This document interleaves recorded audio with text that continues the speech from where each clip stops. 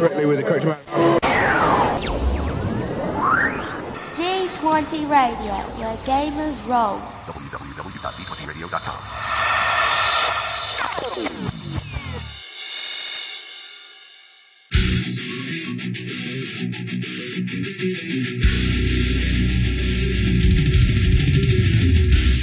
Welcome to Me and Steve Talk RPGs, a podcast where me and my friend Steve try and help you get the most out of your role-playing game experience.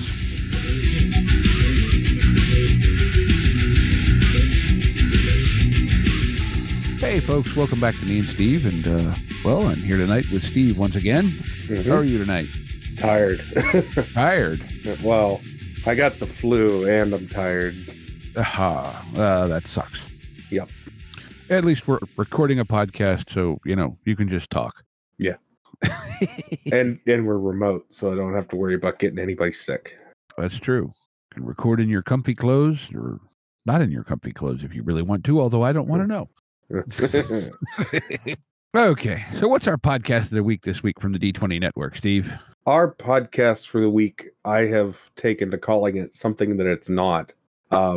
You never. Yeah. Werewolf the Podcast. I like to call it Werewolf the App Podcast. Yep. Werewolf the Podcast is, it's a bit of a retrospective podcast. Talks all about Werewolf the Apocalypse and various source books, etc. They actually just, I want to say the end of August, kind of kicked into the revised edition of the game. And as we record this, actually, today, they dropped a brand new episode that is an interview with some folks about a Werewolf the Apocalypse-based board game that is apparently on Kickstarter. Neat. Game's called Werewolf the Apocalypse Retaliation from a company called, I'm guessing it's Flyos Games, F-L-Y-O-S. Cool. So I don't know much about it. Didn't listen to the show today because I'm way too far behind in my podcast listening, but it's a good show. Your main host is Josh Heath, who we talked to last year, and it's a very, very good show. So give that a listen. There'll be a link in the show notes and all that other fun stuff. Of course, you could also go to the D20 Radio Network website, hit the podcast tab, find that, a whole bunch of other great podcasts. There's also the blog and all that fun stuff. So check that all out. Yeah, and while we're talking about the D20 Radio Network, why don't we talk about what happens here in April? Oh, yes, because Phil and I talked about that a little bit on the episode that you weren't there for, and more concrete information has since come out, and will be, by the time this goes live, the Kickstarter for Gamer Nation Con 8 will be underway. What Gamer Nation Con is, for those of you who may not have heard talk about it before, it's a little convention that the D20 Network throws theoretically every year. COVID kind of put a cramp in that. But it is, as usual, in Dallas, Texas, actually Plano, but it's still part of Dallas. I know, like I said, the Kickstarter, I think as we record, goes live later this week. Yes, it's going live November 25th, which is this Friday. For you, it's going to be past that, but there will be plenty of time on the Kickstarter. And we might as well say it, me and you are planning on being there, or are hoping to be there. Yep. So that's something that we're excited for and hoping to see some of you down in Plano, Dallas, Texas. Yep. It's a 4-day convention. What is it, the 13th through the 16th of April? Yes. Also, at least as it sits right now, there is a pledge level where you can get a game run by one of us. Yes. I don't know if you knew about that yet, but... I may not have, but I had a sinking suspicion. I had a hunch because I saw some names and I was like, I wonder if we're on that list. And then I was like, well, we're a creator on the network. We're probably on the list. Yep, we have officially been added in that regard. But I think if you just want to basically get your get in badge for all 4 days, I think it's like $65, which look, for 4 days, and I want to say Friday and Saturday it starts at like 9:30 and runs till 2 a.m. Yes. So you're talking good long days of lots of gaming goodness. And also I've seen GM Chris posted a preview video of the location. The board game library that is available for anyone in attendance to use is massive. I mean, I don't even know how to start describing it because it's got to be 60, 70 feet of shelving, just chock full of board games. Yeah, it's very, very cool. And Sam Stewart's going to be there as well. Yeah, I'm another thing I'm excited for. Maybe we can get our mobile recording studio figured out before then. Well, I have our old mobile recording studio sitting right here, but Wow. Yeah, looking forward to that. That's in April, like I said. But when you're listening to this, go onto Kickstarter, search Gamer Nation or Gamer Nation Con. There'll be a link in the show notes. All that fun stuff. Yeah, very cool. Yep. Well, what's our topic for today, Steve? Well, I've been having I have lots of mental free time, even if I don't have mental free time, because my brain usually refuses to stay as focused as I'd like it to. Mm-hmm. And one of the topics my brain wanders to frequently is kind of one of those, well, do you want to have a go-to RPG system that you like to play everything in, or do you like this game for this and that game for that and all that? And it's kind of weird because, as you can kind of tell if you're a listener to this show, both of us are a bit schizophrenic that way. I think is a fair way to say it, right? Yeah, I would say that's because on one hand, like Genesis, for example, I love playing in Genesis. I love the narrative dice, but there's other games that I have that I really love as well that aren't the narrative dice, and they aren't even really like game systems that have any or not many other games in them. And it's like this weird where sometimes it's like, man, I wish I could just dedicate myself to one rule set. And then I look and I go, but then which one would it be? And what about all the other games I love? Yeah, no, I know the feeling. And for me, I have, a special place in my heart for Cyberpunk and specifically 2020. And as much as I love narrative dice, I can't be like, oh, well, yeah, I'm just gonna jump ship on that and go to all narrative dice, Yeah. I just can't. I can't do it. I think generic systems work really well when your premise is a lot less concrete. Okay. And let me maybe refine that a little bit more. I was going to say, I'm kind of curious where you're aiming with that. So something like, let's say, how do I put this? Well, we both played in a pseudo Stars Without Numbers game run in Genesis, right, for a period of time. Mm-hmm. While that game had a defined world and everything was set, it was, like I said, pseudo based off of the defined rules of Stars Without Numbers, pseudo based off of some of the things that the GM wanted to come up with, and just creating their own story. Right. And I think that's exactly where your generic systems shine. Is I have this idea, it's concrete in my head, but it's not concrete in it's not concrete necessarily on paper. Or I have this idea and it's a book that I've read, so it's concrete on paper, but it's not translated into an RPG, or something like that. I think that's where the generic systems shine. But your more specific systems are, and you you play your games however you want to play them, but I think your more specific systems are and excel at doing the thing they were specifically built to do, right? Mm-hmm. Like we've talked before about Dungeons and Dragons, and yeah, you can play everything in D&D 5e, but it shines when it's playing D&D. Mm-hmm.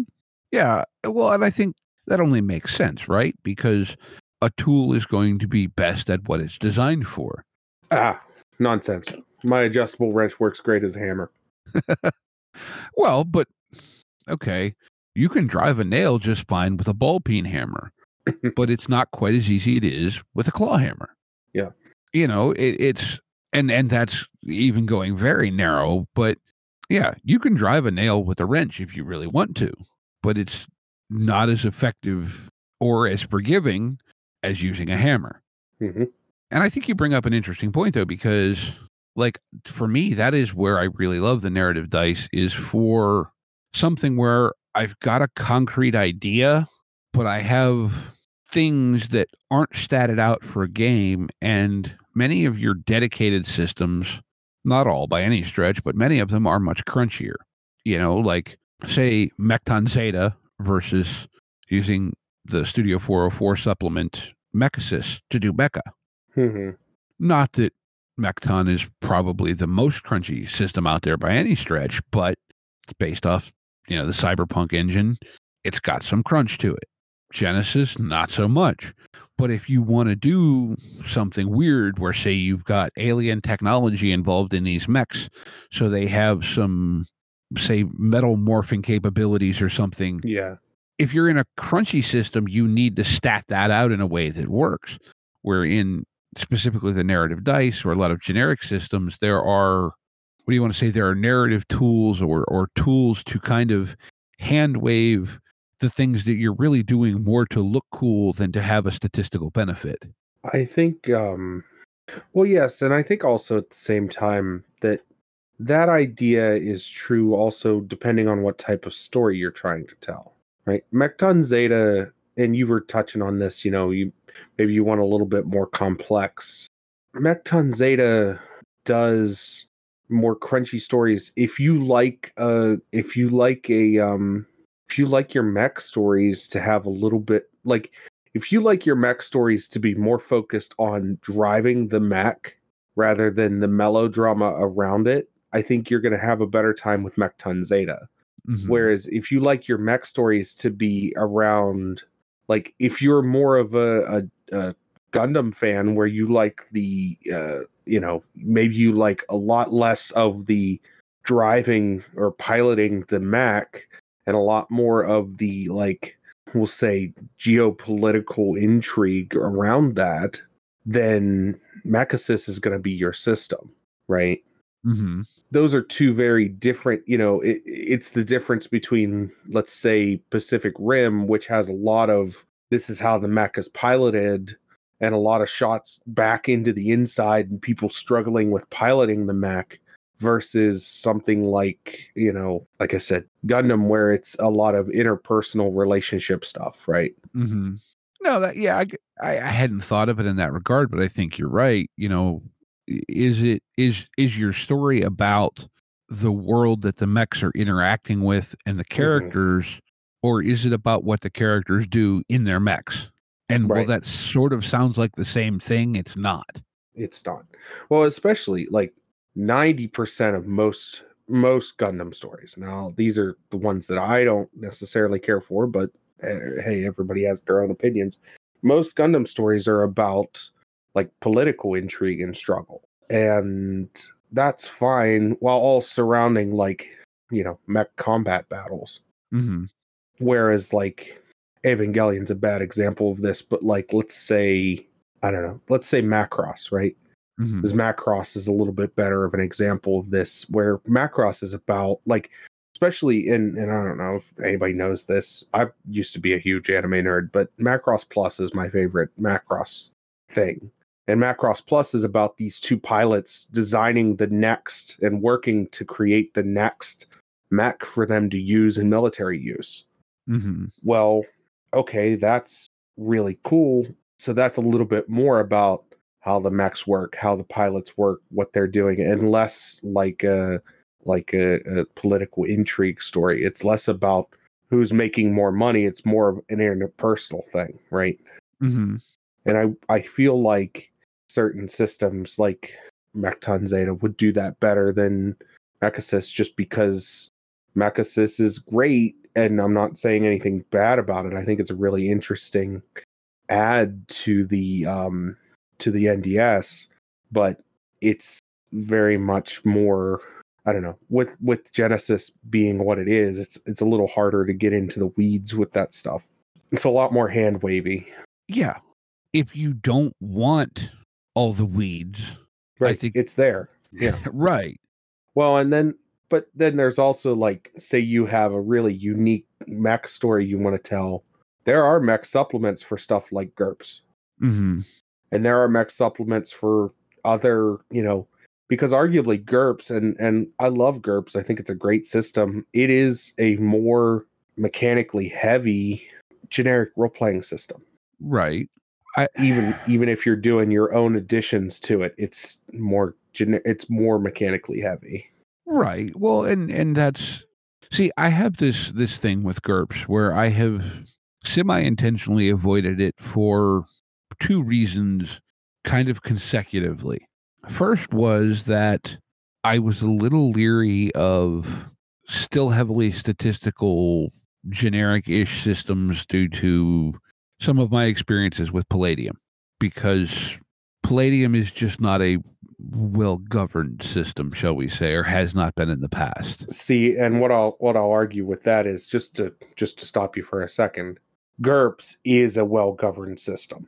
GURPS is a very well-governed system, and anybody that plays it will tell you that's one of the big things with it, is that it's almost annoying in the amount of effort going into making sure that it is, flushed out as far as rules wise, and not trying to be too, like, it is confusing, and I'm not going to lie to you. I had a hard time learning GURPS for a long time, and then it clicked in my head. GURPS is a system that you only work with the pieces that you need. Mm-hmm. Right. Like if I'm building a mech story, I'm only going to be using the mech supplement and maybe like the core, right? Mm-hmm. Versus, something like Palladium, to my understanding, and you could correct me if I'm wrong on this. It seems like everything in Palladium is up for fair game at all times, or is designed to be. It's designed to be theoretically compatible. Right. And I think with GURPS, when you're building your game, you just grab what you need and you tell your players, these are the books that we're using. Everything else is out. Mm-hmm. Which is really makes it a more manageable system. And I understand that that's the same way with we've talked a little bit about JT's podcast. Cortex. Yeah. And I understand people that like Cortex, that's the same way with that. Now I have a harder time. I just haven't gotten a chance to. I really feel like I need to have somebody teach me that system, but I still want to play it. I don't know that I, at this point at least, want to run a game using it. Maybe a defined setting game, but not a build my own setting. Yeah. Anyways, sorry, I derailed you from your thought process. No, that's okay. You caught me at a convenient break and actually kind of led me to my second half. Okay. Currently, I've more been avoiding it because, given the way my personality tends to work, I've realized that GURPS, as you pointed out, does not suffer nearly as much from the, as I called it, the lack of governance that the Palladium engine did. And I think GURPS, if I were to dedicate myself to it, I would fall in love with it. Mm-hmm. But to do so would require a large investment of both time and money to buy all the books that I would want, which would end up being like most of them. At which point I'm back to I've invested all this time in this. Now I want to play everything in this. Right. Which it's capable of, and I think GURPS is probably, given my understanding of it from, when we talked with Doug from Gaming Ballistic about it, etc., is much more capable of drilling into the specific aspects you want for a specific story than a lot of other systems. But then I have to do all the work to set that up, where I can just pick up Delta Green, right, or Cyberpunk 2020, or whatever other game, right? Yeah. And I don't know. I think my thing with GURPS is, and I've said this, I would play GURPS and I would run GURPS, and I think I could really, I've as I read about it and learn about it, I think I could really delve into it. But I still find use and need for specific systems.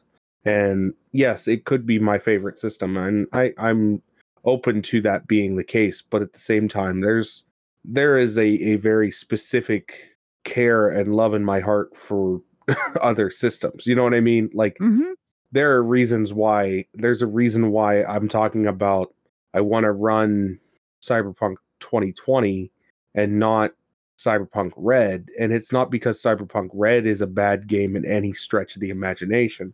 It's that I have this, like history with 2020 that is, it's like reminiscing, right? Mm-hmm. Like it's like going back and well, it's going back and playing a game that I cut my teeth on. It's what I wanted to play when I got into the hobby originally, right? Mm-hmm. Like it's the whole reason I got into the non D&D side of the hobby is because I was like, I want to play this and I want to play it now. And now that I have the resources and the ability to, I'm all over it.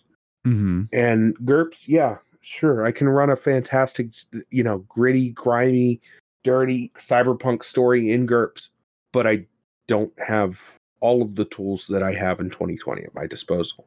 Mm-hmm. I don't have all of the humanity. I don't have all of the stuff that makes 2020 2020.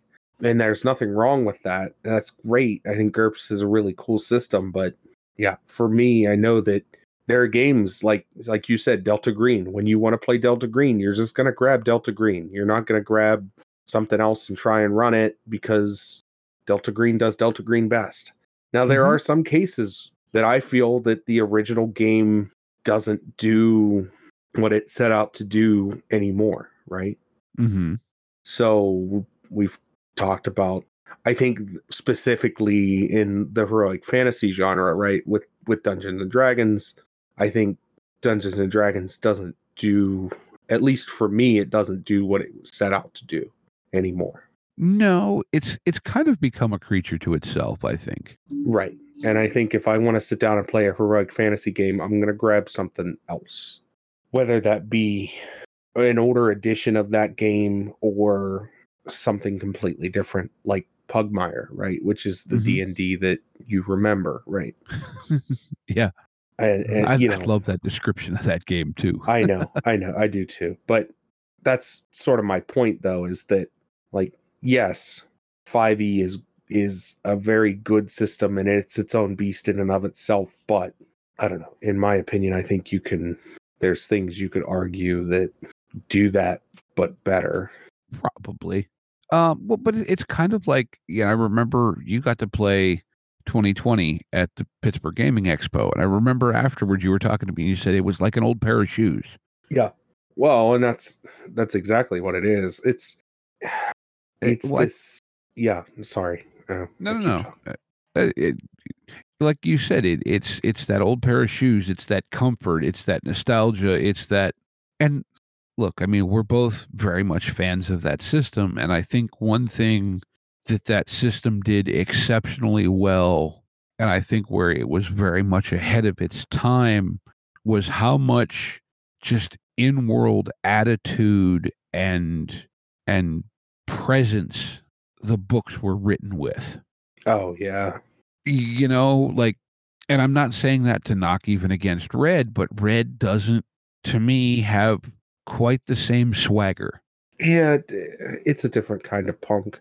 I think part of that, though, is also that, I don't know, and I don't want to say this to be disrespectful to anyone, but like when 2020 was coming out, we had authors like William Gibson, and it was the height of the punk movement, right? It was the height of actual punks, and we see that reflected in the game. We see how the Rocker Boys look, and they are actual punk, right? Like they're actually these like grimy, greasy, you know what I mean? Like, and now the term punk is such a diluted thing, and I'm not saying I don't want to offend anyone, but if you tell somebody especially music, right? If you tell somebody you're a fan of punk music, they're going to ask you like a handful of questions. Oh, do you mean pop punk?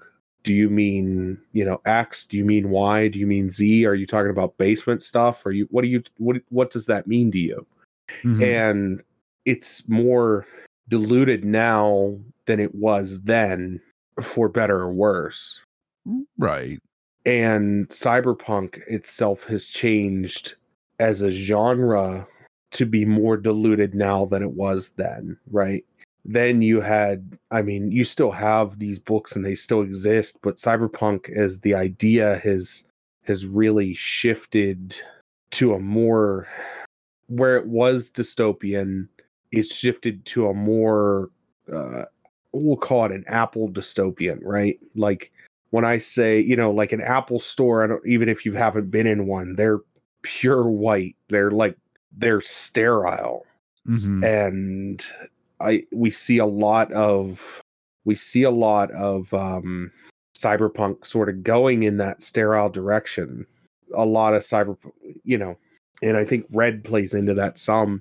Yes, it still has its gritty and grimy nature, and yeah, you're still going to have those, you miss a payment on your arm and they're going to come take it from you, but some of that is dilute more than it ever has been.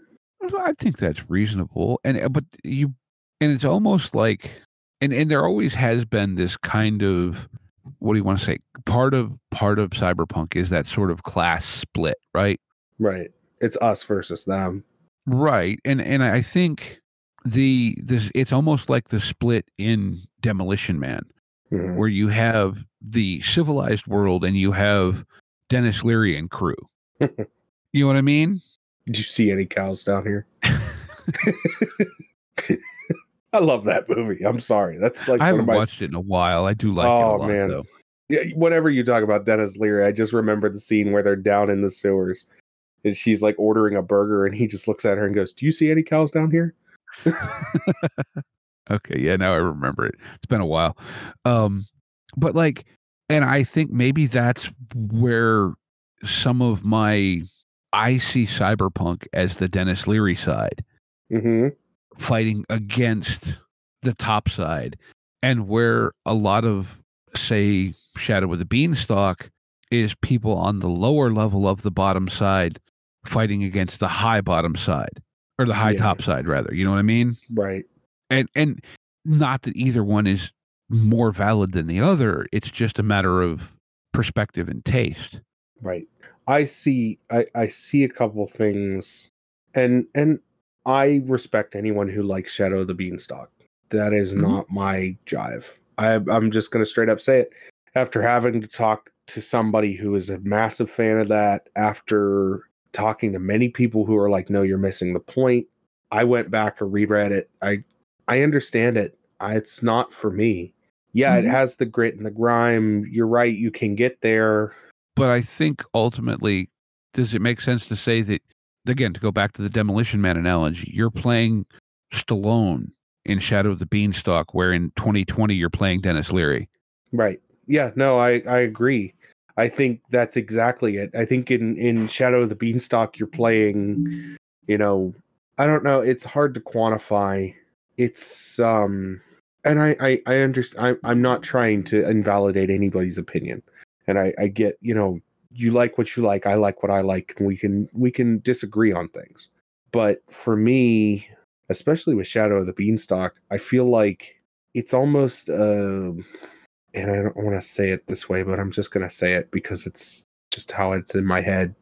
It's almost a kid's version of cyberpunk. And that's not me saying it to be like degrading in any way. It's like yeah, there are complex themes there, but I could see it more akin to a cyberpunk Saturday morning cartoon. Whereas I look at Shadow of the Beanstalk, or I look at Cyberpunk 2020 or Cyberpunk Red as Aeon Flux, right? Like, like there's a big gulf there, right? There's a big difference between a Saturday morning cartoon versus the absolute adult animation and adult themes of like Aeon Flux or any of those MTV Block cartoons. A lot of just different cyberpunk media in total that get into the grittier, harder things versus like a Ghost in the Shell.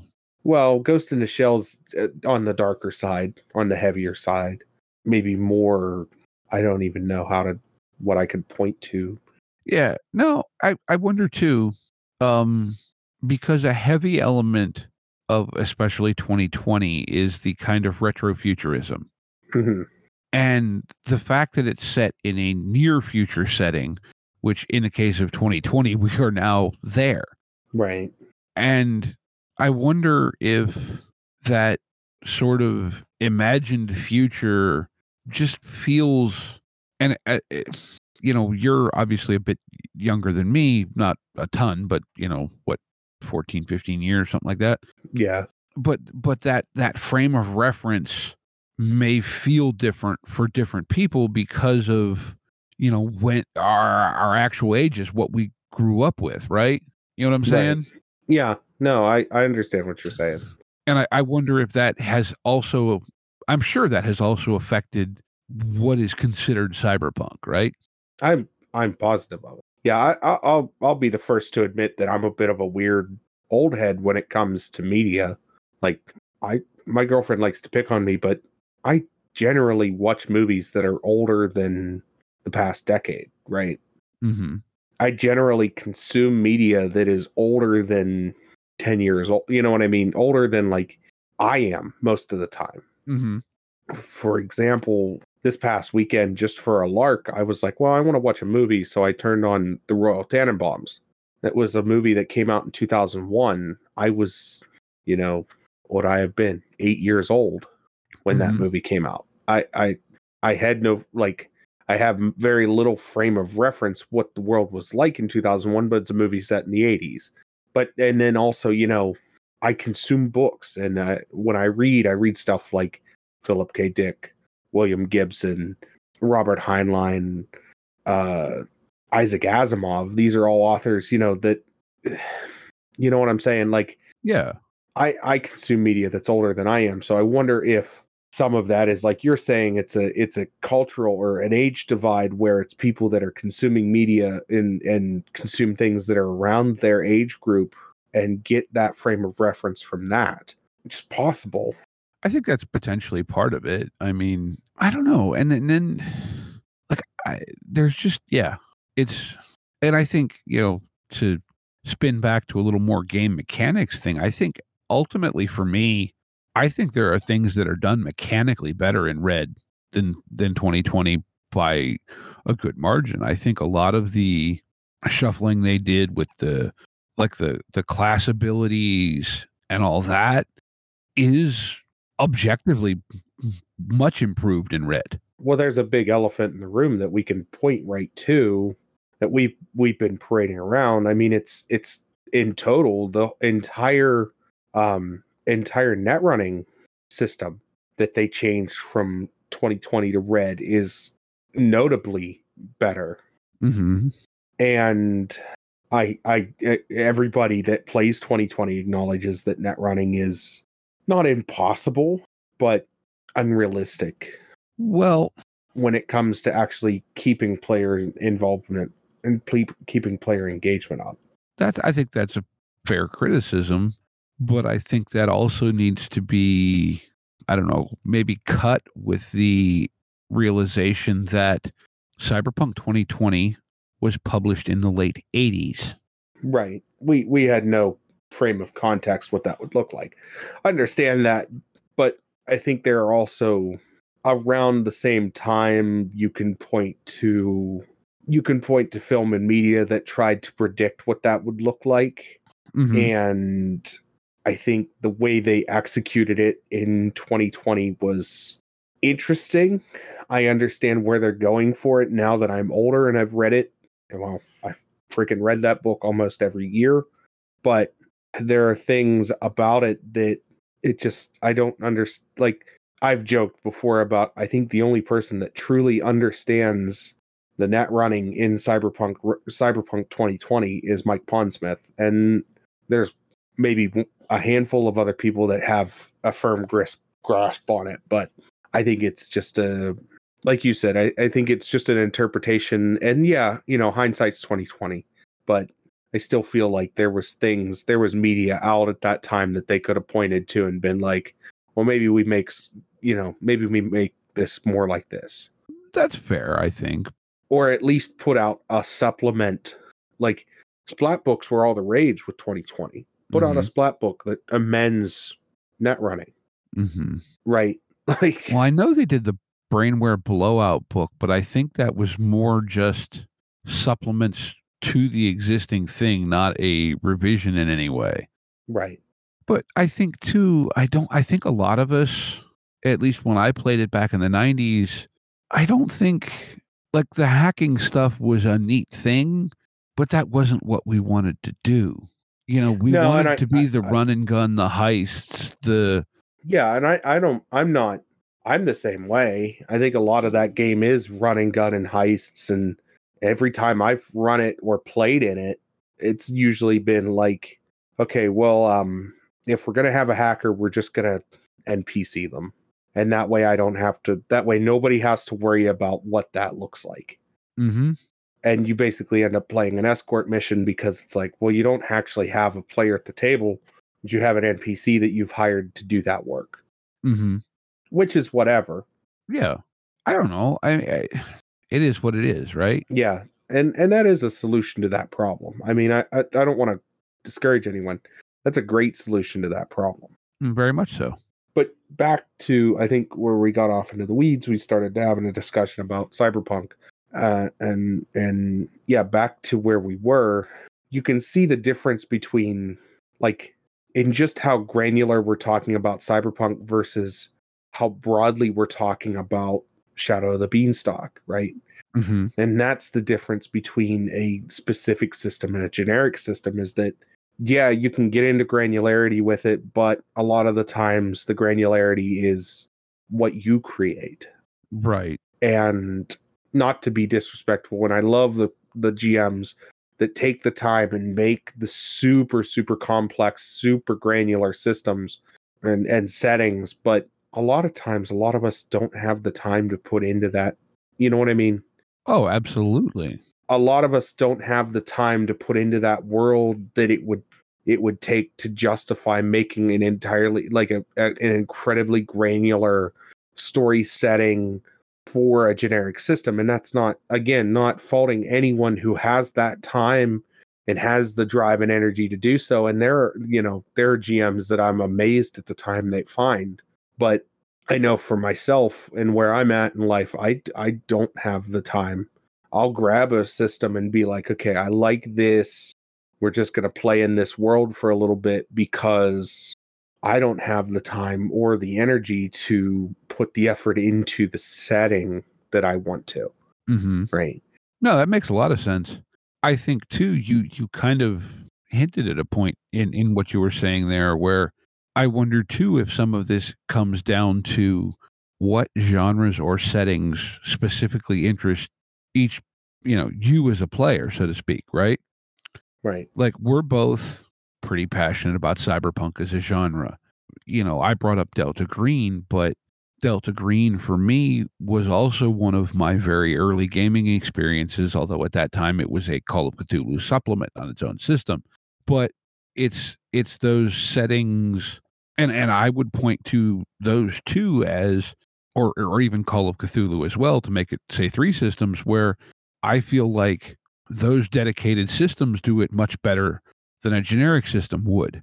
But I wonder if that's my frame of reference because of my formative gaming and my interests, where, let's just say, someone who is very passionate about fantasy gaming, we need to use, Dungeons and Dragons 2nd edition, just to pull a name out of the hat, right? Mm-hmm. Because that does what I want to do the best. Okay, for that person or those people or whatever, it probably does. And you said it, we're not trying to say anyone's wrong in what they think is the best for something. But I think, maybe the kind of answer to our question about, do you want a dedicated system or a generic system? Maybe the answer is, in some ways, yes. But Yeah. some of us want dedicated systems for certain things, and others want the dedicated systems for other things. And you know what I'm saying. I don't Yeah, I think depending on the type of GM you're trying to be, you need to have it.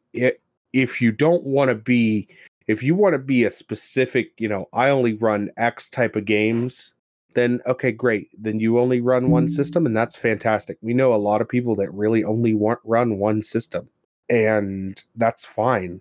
But if you want to be an all-around utility GM where you can sit down at a table, drop on a table something for anybody, you need to have a grasp and understanding of different systems and what they do and how they work and how to play with them. Mm-hmm.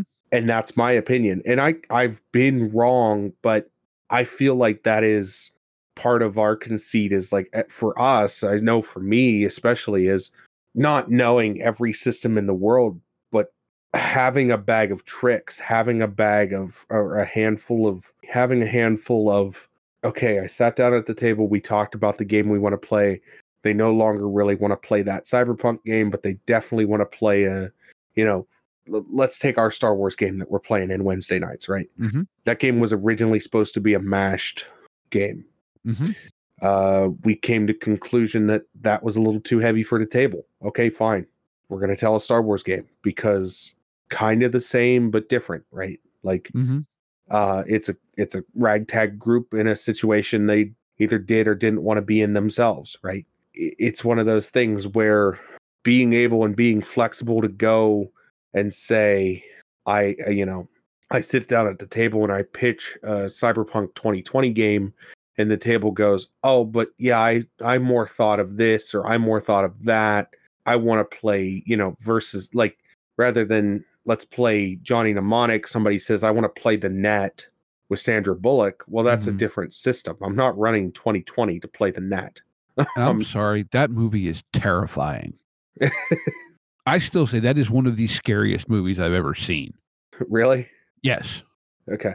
Sorry. Didn't mean to distract, but no, but you know what I'm trying to say though, right? Like Johnny Mnemonic's a very different story than the Net, right? Oh yeah.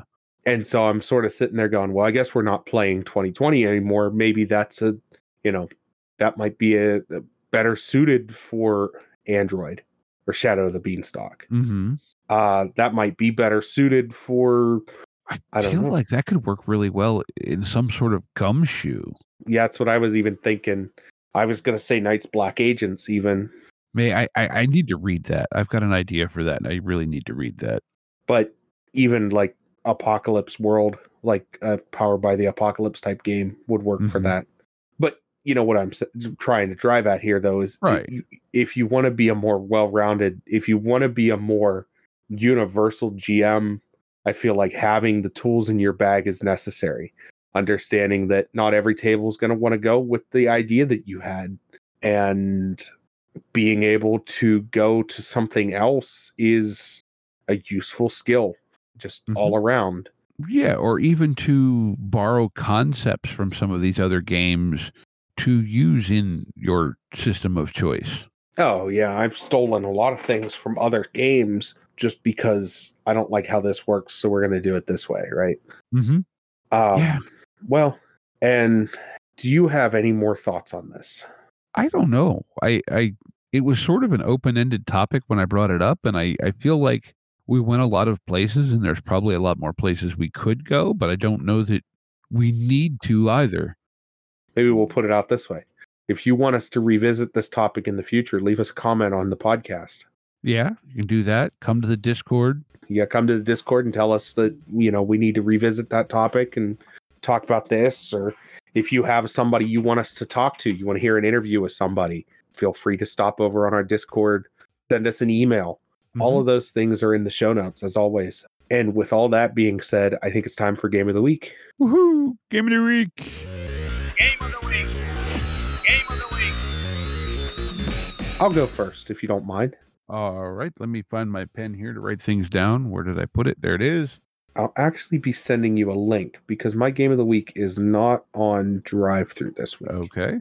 My game is from Happy Jack Games, and it's called The Crypt Has Opened. Okay. And the basic premise of it is that there was a crypt holding cryptids that has now opened. The world is stuck in a perpetual state of the 1990s. A lot of the world has collapsed because of this. It is a post-apocalyptic game with cryptids. Okay. Basically, the floodgates have opened, and now every cryptid that could exist is now free to roam the world and has trapped us in a perpetual state of the early 90s. This sounds really fun. Yeah.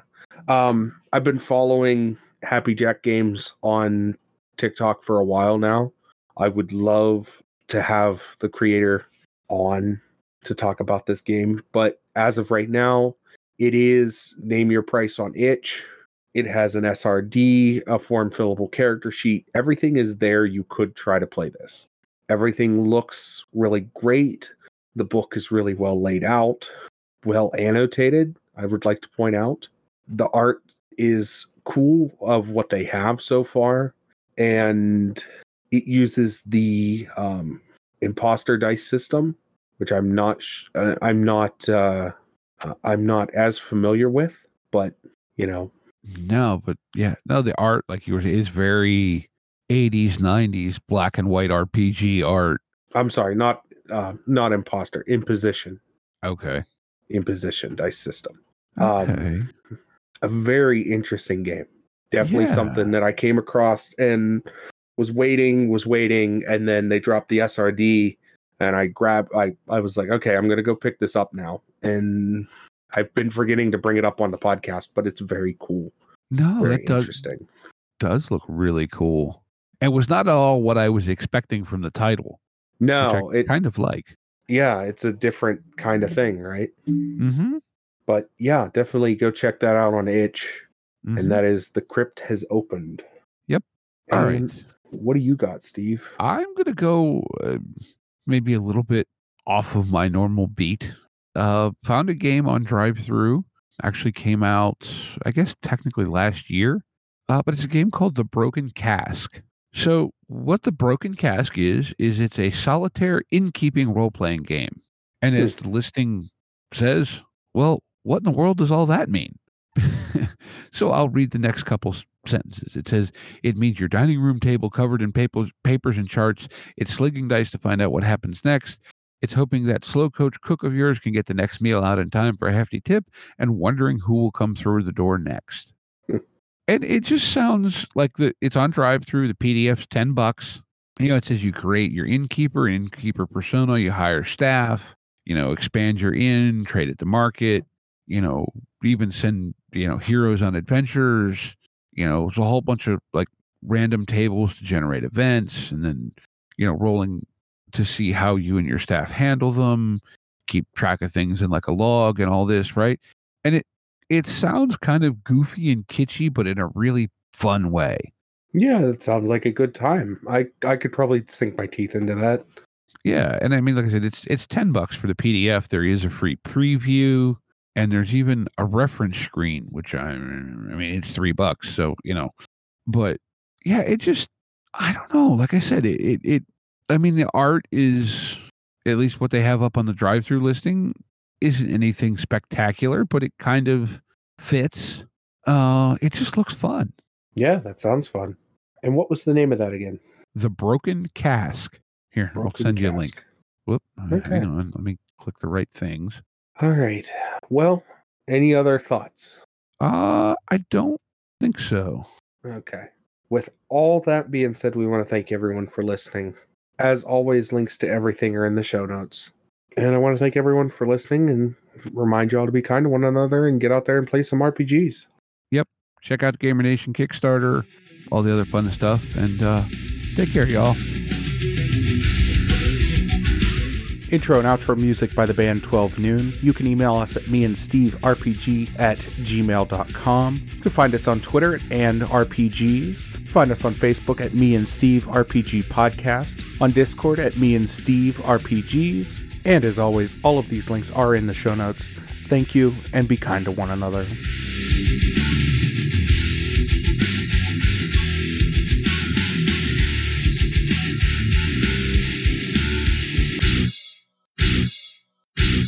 How much for the cigar? Cigar, $20, dog. You gotta go down the street to the store and buy that.